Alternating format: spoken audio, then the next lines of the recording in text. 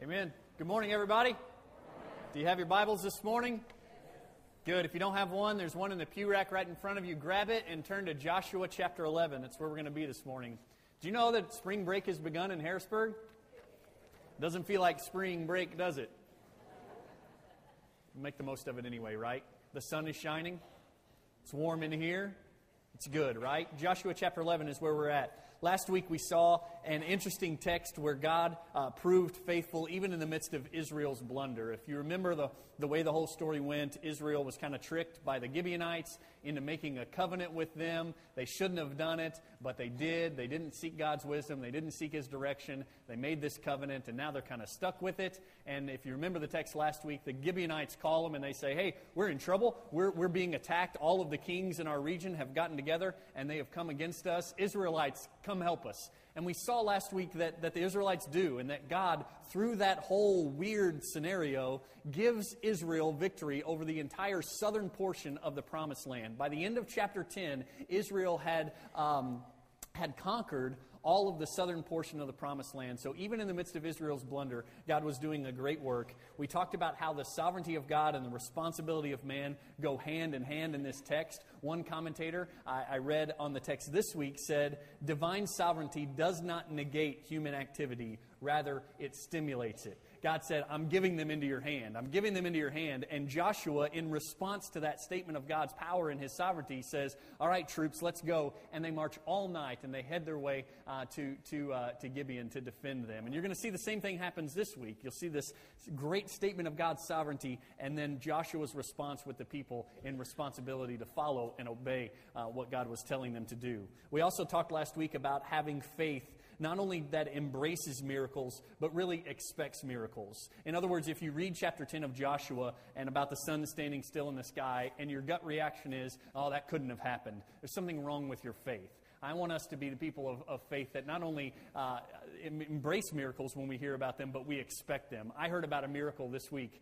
My brother and a group from Doorsville are on their way back from Africa. They did some ministry in a place called Mali. And my brother called the other day and was telling us a story about an 8-year-old girl who had fallen 20 feet out of a tree. It was their last night in the village, and the people who were there were throwing them a party, basically. They were going to do this dance, and they were going to fix them a meal and say, oh, thank you for coming to work in our village. Thank you for helping us so much. And in the midst of all this celebration, this guy comes in with his daughter, who is basically lifeless. I guess about half of her face had been peeled off in this fall, and she landed on her head. And my brother and the other doctor that was there, they started working on her and trying to figure out what was going to happen. And it was just a really bad picture. In fact, Matt went on to describe that as the night progressed, she got worse and worse and worse. In fact, every sign that we who are involved with Western medicine, my brother and others, every sign that would say she's not going to make it. She had one pupil that had blown up, and her toes wouldn't respond right to the flick of the thing on the bottom of her foot. It was the time when we would say, there's nothing more we can do. And we would pull the plug on a girl like this. In fact, that's what they had to tell these people in Africa. They said, medically, there's nothing more we can do for this girl, but this is what we'll do. We'll stay up with her all night, and we'll pray. We'll pray for her.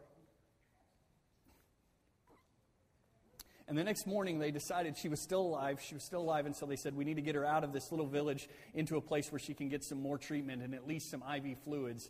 And again, she's just showing no signs of life. She's not thriving at all. And they put her in this truck to take her to get the IV fluids, still with one pupil that's not reacting. And by the time she got from where they were in the truck to the village that has the IV fluids, she was up, walking around, talking.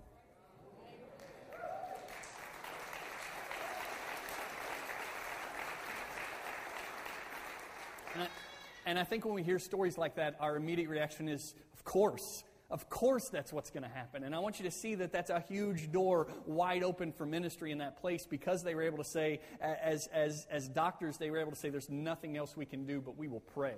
We will pray for this girl. And those people know that God had done that thing there. And He does stuff like that. And you know what's even greater than that? You know what's even more spectacular and amazing than that? Is that He's changed my heart. He forgave me of my sins and adopted me as a son. This is incredible. This is miraculous. He's given life to one who's dead in their trespasses and sins. He's forgiven one who is so dirty. He's given us hope. Man, that's a greater miracle than any kid falling out of a tree, than any than anything we've seen. That's the greatest miracle, and we need to be ready to embrace those kind of miracles. And the last thing we talked about in Joshua chapter 10 is this picture of God as a warrior. I heard a preacher the other day talking on a similar topic, and he said, God doesn't smell like strawberries. So we have this picture of God as a fluffy teddy bear who smells like strawberries, and he doesn't. He smells like sweat and blood. He's a warrior, and he fights for us. He fights for us as his children. He defends us, and he protects us. He has fought for us. He's already done the work for us in Christ. He's fought for us, and he's fighting for us now daily, interceding for us at the right hand of the Father, and he will fight for us one day when he comes back on a white horse with a sword out of his mouth and slays the nations. He's a warrior, and we should fear him and respect him and revere him. This week, we're going to see a very similar scene in Joshua chapter 11. We've got the northern kingdom conquered. We're going to conquer we've got the southern kingdom conquered. We're going to conquer the northern kingdom this week. God is going to finally give the people the land. They're going to possess it. And what you'll see after chapter 11 is the distribution of the land, but the war is going to cease for the most part at the end of chapter 11. You're going to see some neat stuff this week, and it's glorious, and all the glory goes to God for what he has done here and what he's doing in our lives. Look at it, Joshua chapter 11. This is not nearly as long as last week.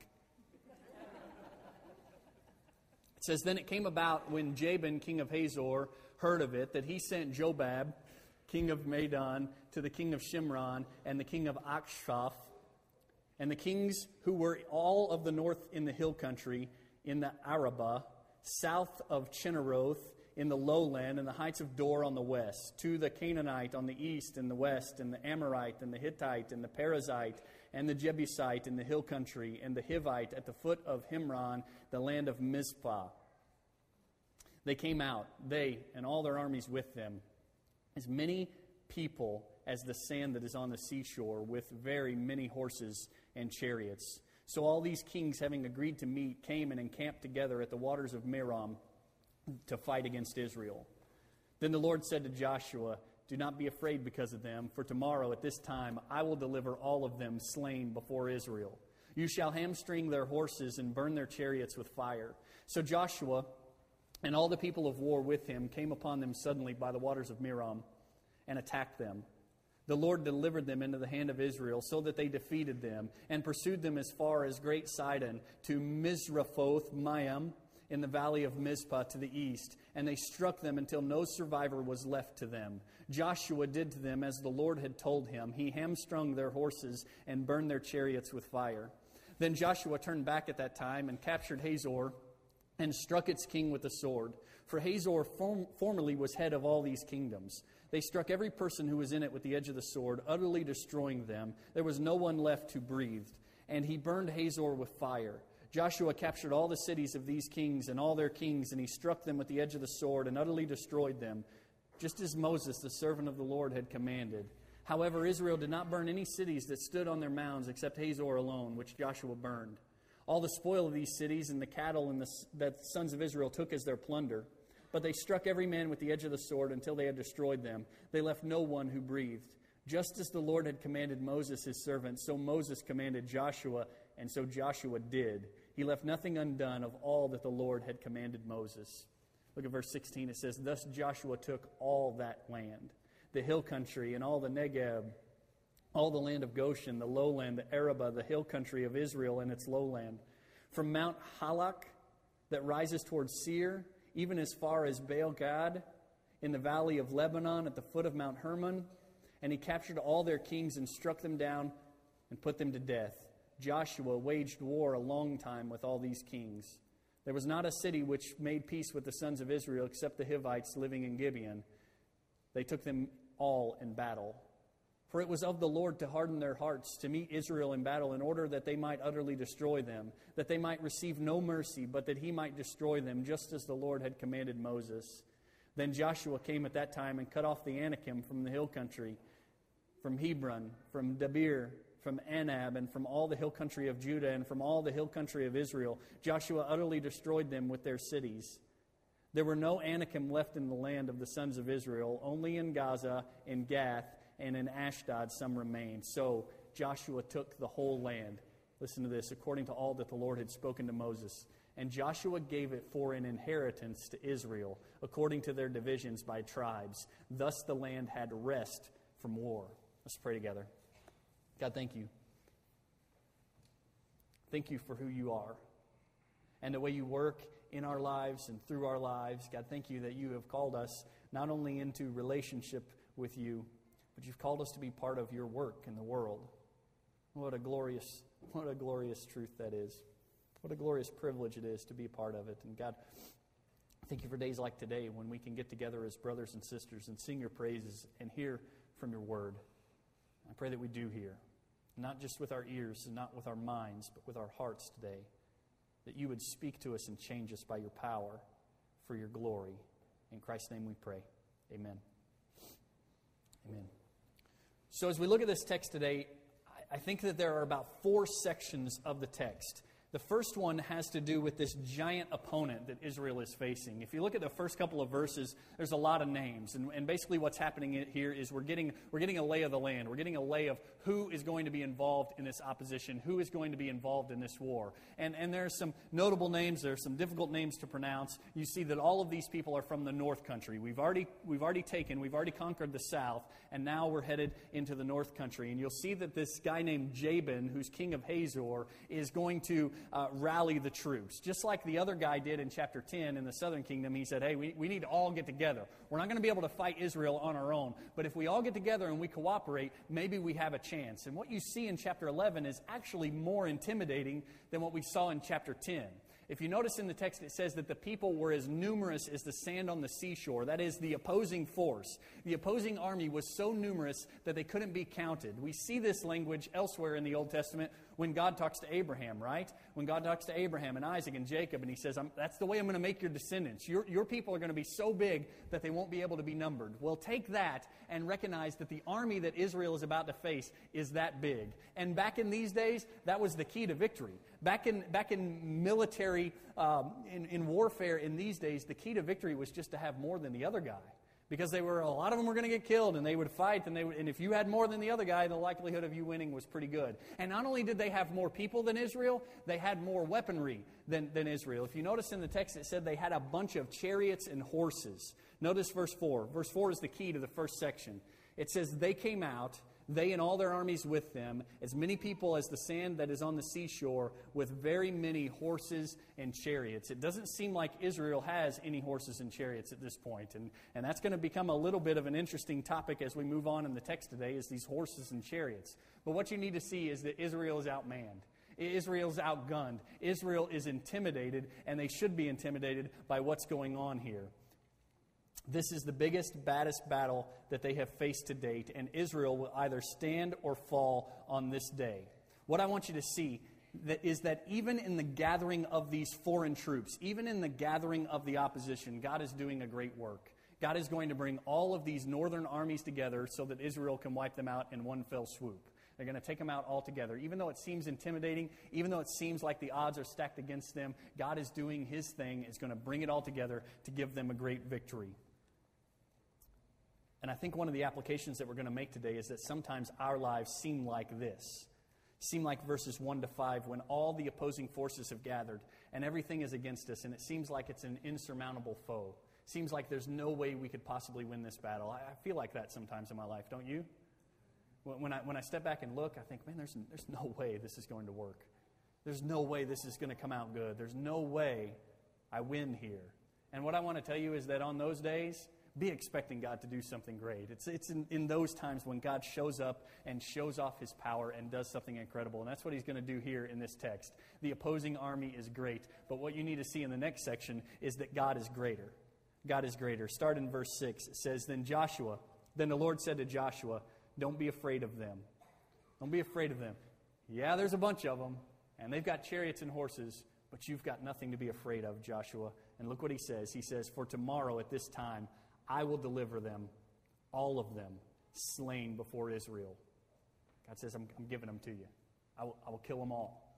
Tomorrow, by this time, they will all be delivered to you slain. And notice what he says next. He says, you shall. 4 words in that verse stand out to me. God says, I will, and then He says, you shall. God has given them confidence, right? based on His sovereignty and based on His power. He says, this is what I'm going to do. And then He says, this is what you shall do in result of that. This is what you shall do in response to that. I think we need to see that balance in our lives all the time. If you were in adult Sunday school this morning, you saw it, right? You saw it in small group Bible study when God says, I'm the one who's working in you. I'm the one who is enabling you to desire and to do what is right, right? He says, I'm working. I'm doing this great work in you. And then He says what? Work out your own salvation with fear and trembling, right? God says, I will do it, and you shall, in response to my work, follow me and obey me. And that's what we see in this text. He says, I will and you shall. Notice what He says when He says, you shall. And this is strange. He says, tomorrow at this time, I will deliver all of them slain before Israel. You shall hamstring their horses and burn their chariots with fire. And I'm reading this, and I'm thinking that those horses and chariots would be a big asset to Israel as they move forward. God says, I'm going to kill all the people, and I would expect God to say, so then take their chariots and their horses, and you guys use them as you conquer the rest of the land, as you fight more battles. But that's not what God says. God says, you're going to have victory over these people, and when you get to the horses and the chariots, hamstring the horses, which basically means cut the Achilles tendon. Cut the tendon on the back foot of them, so they might not even be able to stand, but they certainly won't be able to do what they need to do in battle, and then burn the chariots. Why would God say something like that? Well, they might not know how to use them, but more than that, He doesn't want them to come to depend on those things. All throughout this story, it's a story of their dependence on God and His fighting for them. And if they end up with a bunch of chariots and horses, they might come to trust those chariots and horses. They might come to trust and depend on those chariots and horses and not on the Lord their God. Turn to Psalm number 20. You'll see this spelled out pretty clearly.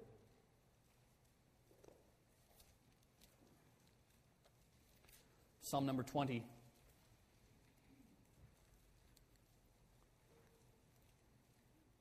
We'll start in verse 6.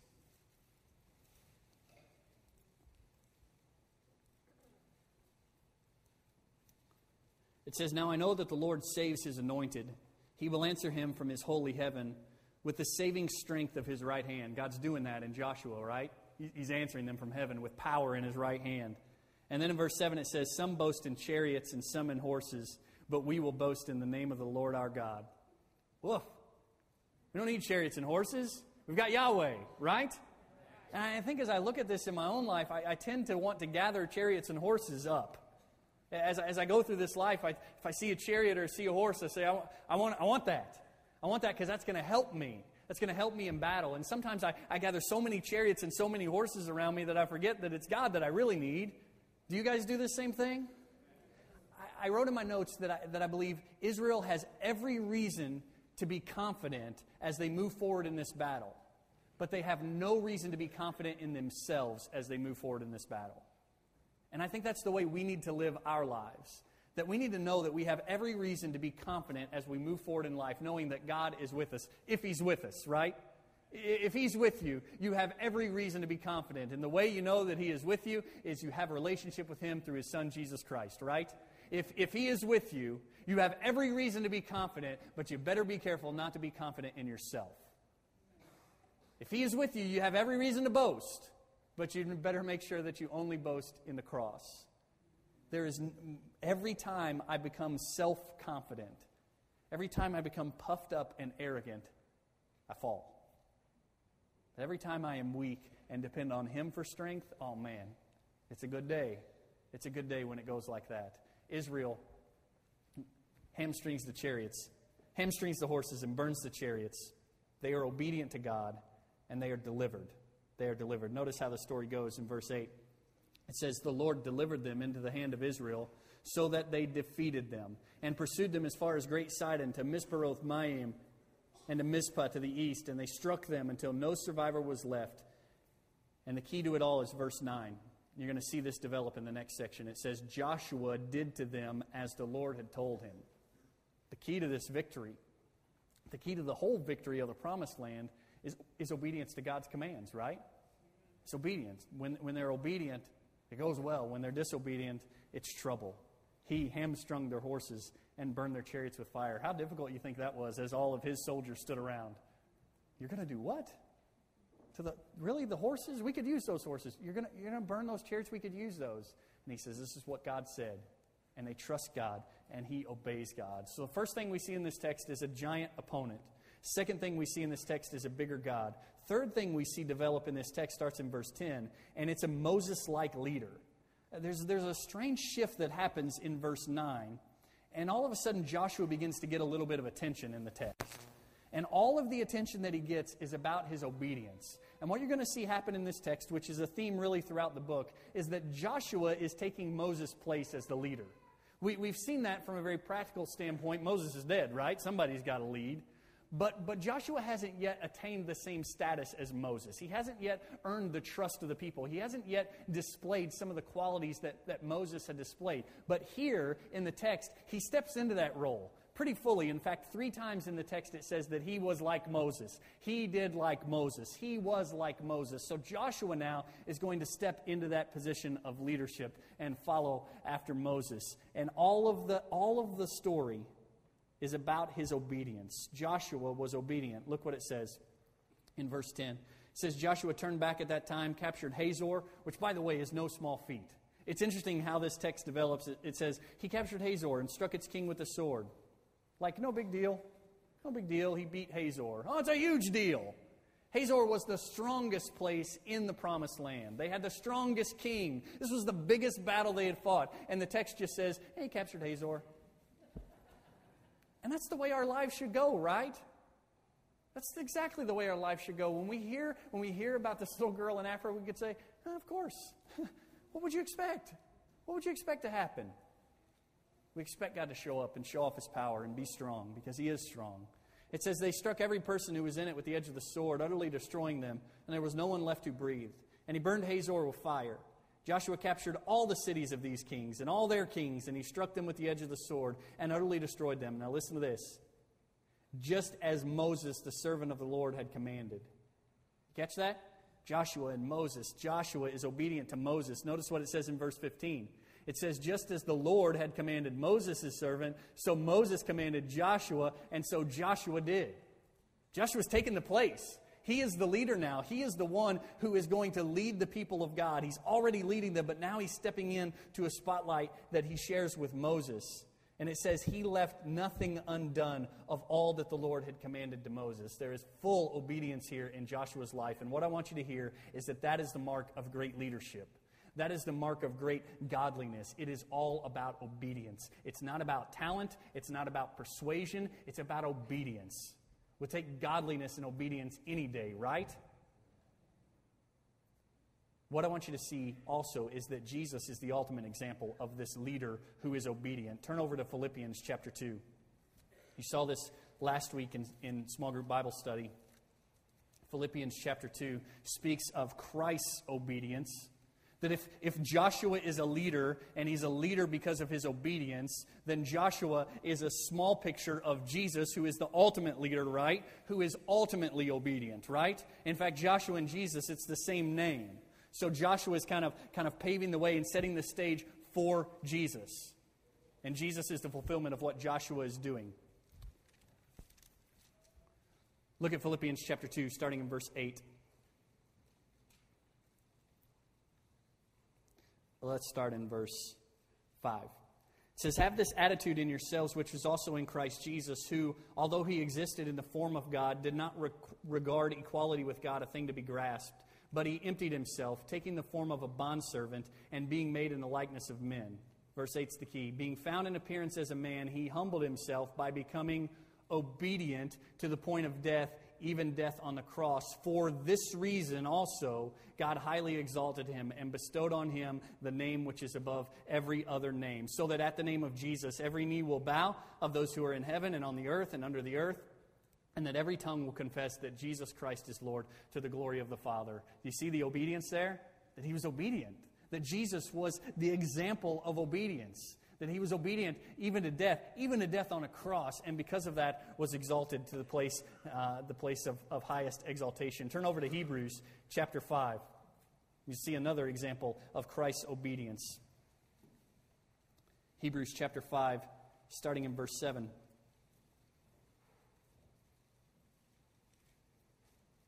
I hope you understand what we're trying to do here. We don't ever want to stop with Joshua. When we study about Joshua and we talk about obedience and when we talk about the taking of the promised land, we don't ever want to stop there. That's not the whole story. All of that is a picture of what is to come. We always want to get to Jesus. Look at chapter 5, verse 7 of Hebrews. It says, "In the days of his flesh, he offered up both prayers and supplications with loud crying and tears to the one who was able to save him from death, and he was heard because of his piety." Listen to verse 8. "Although he was a son, he learned obedience from the things which he suffered. And having been made perfect, he became to all those who obey him the source of eternal salvation, being designated by God as a high priest according to the order of Melchizedek." You catch that? The author of Hebrews there talks about Jesus' obedience, right? Him being obedient even to death. And then he says that he is the source of eternal salvation for those who are obedient to him, right? For those who obey him. We want always to get to Jesus as we study in Joshua. Joshua is a Moses-like leader because of his obedience, and Jesus is the greatest example of that kind of obedience. So we've got a giant opponent, we've got a bigger God, we've got a Moses-like leader, and then the last text is that the land is conquered. Look at verse 16. In verse 16 it says, "Then Joshua took all that land." Now skip down to verse 23, and notice that in verse 23 it says, "So Joshua took the whole land." That's what we call, in Bible study, bookends. Bookends. It's the same phrase at the beginning, at the end. This is one section of the text that is making the point that what? What's the point? What's the point of all that happens in between there? They took the land. How much of the land? All the land. At the end of verse 11, they have conquered the entire promised land. That's a good thing, right? It is a very, very good thing that God has ultimately given the victory. Joshua has taken all of the land. But look in verse 18. Verse 18 is so important as we study this. Right in the middle of it, it says, "Joshua waged war a long time with all these kings." Joshua waged war a long time with all these kings. As we read through chapter 10 and chapter 11, it took us 2 weeks. Right? It took us 2 weeks to read through all this, and we've conquered the whole promised land. What you need to understand is it's very condensed. It's very condensed, and it took a long time. Some scholars would say that even just the northern kingdom, this thing that we've looked at in chapter 11, took 7 years.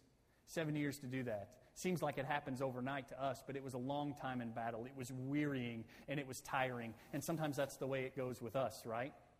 Sometimes God gives us victory, but it happens very slowly. Sometimes it's tiring. Sometimes it's wearying. Sometimes it's bloody. Sometimes it's dirty. And we need to be patient. We need to be patient, and we need to be obedient to him every step of the way.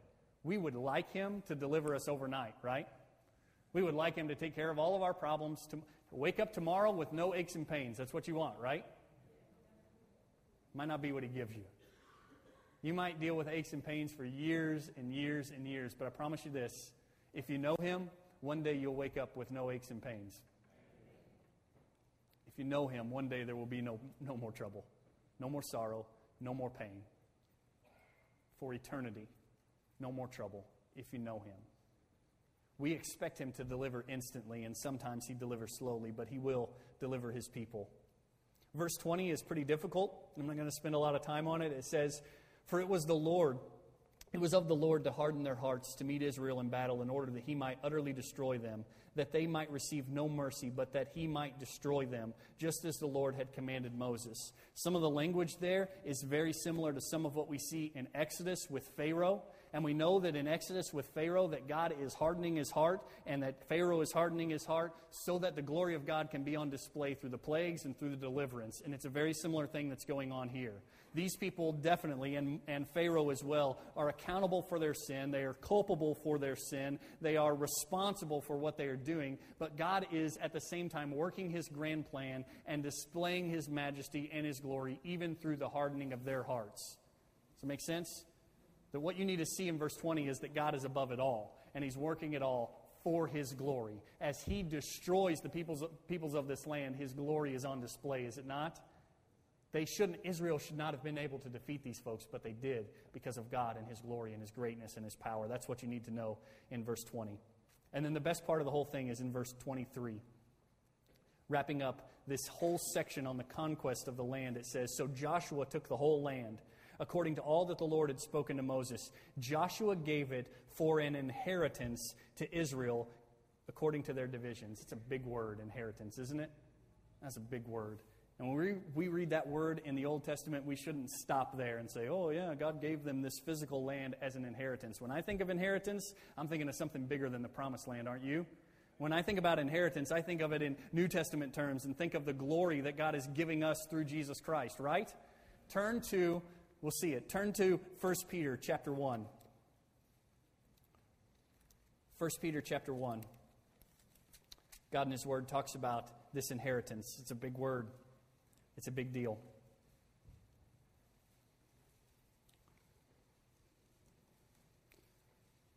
I want you to hear about the inheritance that is available for those who know Jesus Christ. 1 Peter chapter 1. This is good news. You should be excited about this. 1 Peter 1, starting in verse 3, it says, "Blessed be the God and Father of our Lord Jesus Christ, who, according to His great mercy, has caused us to be born again to a living hope through the resurrection of Jesus Christ from the dead, to obtain an inheritance which is imperishable and undefiled and will not fade away, reserved for you in heaven. You who are protected by the power of God through faith for a salvation ready to be revealed in the last time."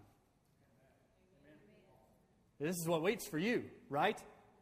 An inheritance. Not like the promised land that is perishable, not like the promised land that is defiled. You've got an inheritance waiting for you that is imperishable and undefiled. In heaven, that's what you've got because of Jesus Christ, right? Blessed be the God and Father of our Lord Jesus Christ, who according to His great mercy has caused us to be born again to a living hope through the resurrection of Jesus Christ from the dead, to obtain an inheritance which is imperishable and undefiled and will not fade away, reserved in heaven for you who are protected. Listen to that. Who are protected by the power of God through faith for a salvation ready to be revealed in the last time. Not only do you have an inheritance waiting for you, you've got protection now. Okay, we'll move on. The other big word at the end of this is rest. He says, Joshua gave it for an inheritance to Israel according to their divisions by tribes, and thus the land had rest from war. That word rest in Joshua is a big word, and again, we cannot stop in Joshua. We've got to leap forward to the rest that awaits the people of God. Turn to Hebrews. It's Bible drill day. Don't stop. Don't give up now. This is the best. Hebrews chapter 3. Rest is a highly charged word, highly significant word. And there is rest for us. Hebrews chapter 3, starting in verse 12, says, "Take care, brethren, that there not be in any one of you an evil, unbelieving heart that falls away from the living God." I'll read that again. "Take care, brethren, that there not be in any one of you an evil, unbelieving heart that falls away from the living God. But encourage one another day after day, as long as it's still called today, so that none of you will be hardened by the deceitfulness of sin. For we have become partakers of Christ, if we hold fast the beginning of our assurance firm until the end. While it is said today, if you hear His voice, do not harden your hearts as when they provoked me. For who provoked Him when they had heard? Indeed, did not all those who came out of Egypt led by Moses? And with whom was He angry for 40 years? Was it not with those who sinned, whose bodies fell in the wilderness? And to whom did He swear that they would not enter His rest, but to those who were disobedient? So we see that they were not able to enter because of unbelief." Catch what He says there? He says, God said, "I've got rest for you." And then He said, "You won't get it because of your unbelief, because of your disobedience.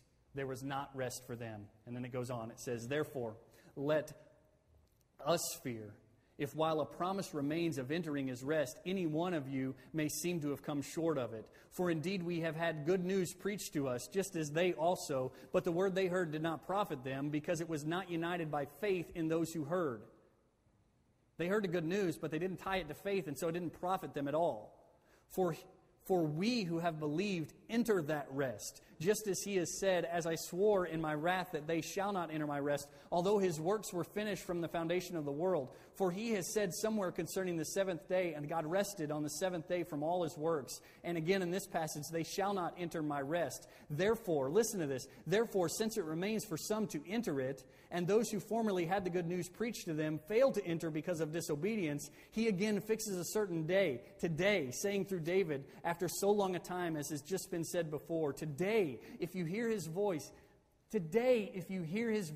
do not harden your hearts. For if Joshua had given them rest, he would not have spoken of another day after that. So there remains a Sabbath rest for the people of God. For the one who has entered his rest has himself also rested from his works as God did from his. Therefore, let us be diligent to enter that rest so that no one will fall through following the same example of disobedience. For the word of God is living and active and sharper than any two-edged sword and piercing as far as the division of soul and spirit of both joints and marrow and able to judge the thoughts and intentions of the heart. And there is no creature hidden from his sight, but all things are open and laid bare before the eyes of him with whom we have to do.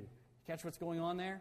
You hear the plea in the author of Hebrews' voice? He says, if you hear it today, don't harden your hearts. Don't be disobedient like they were. Because of their hardness and because of their disobedience and because of their unbelief, they didn't enter the rest. But there remains a rest for the people of God. There remains a Sabbath rest for the people of God. Don't fail to enter that rest because of your disobedience, because of your unbelief, but rather believe and obey and enter the rest. And you know what? The rest that we enjoy is not just a rest that is to come. It is a rest here and now, where we rely not on our own labors, not on our own effort, but we trust simply in the effort and the labor of Christ on the cross and his resurrection, and we trust that he did the work so that we could rest, so that we could trust him and believe him. And not only do we enjoy that rest now, but we certainly enjoy the fulfillment of that rest to come, right?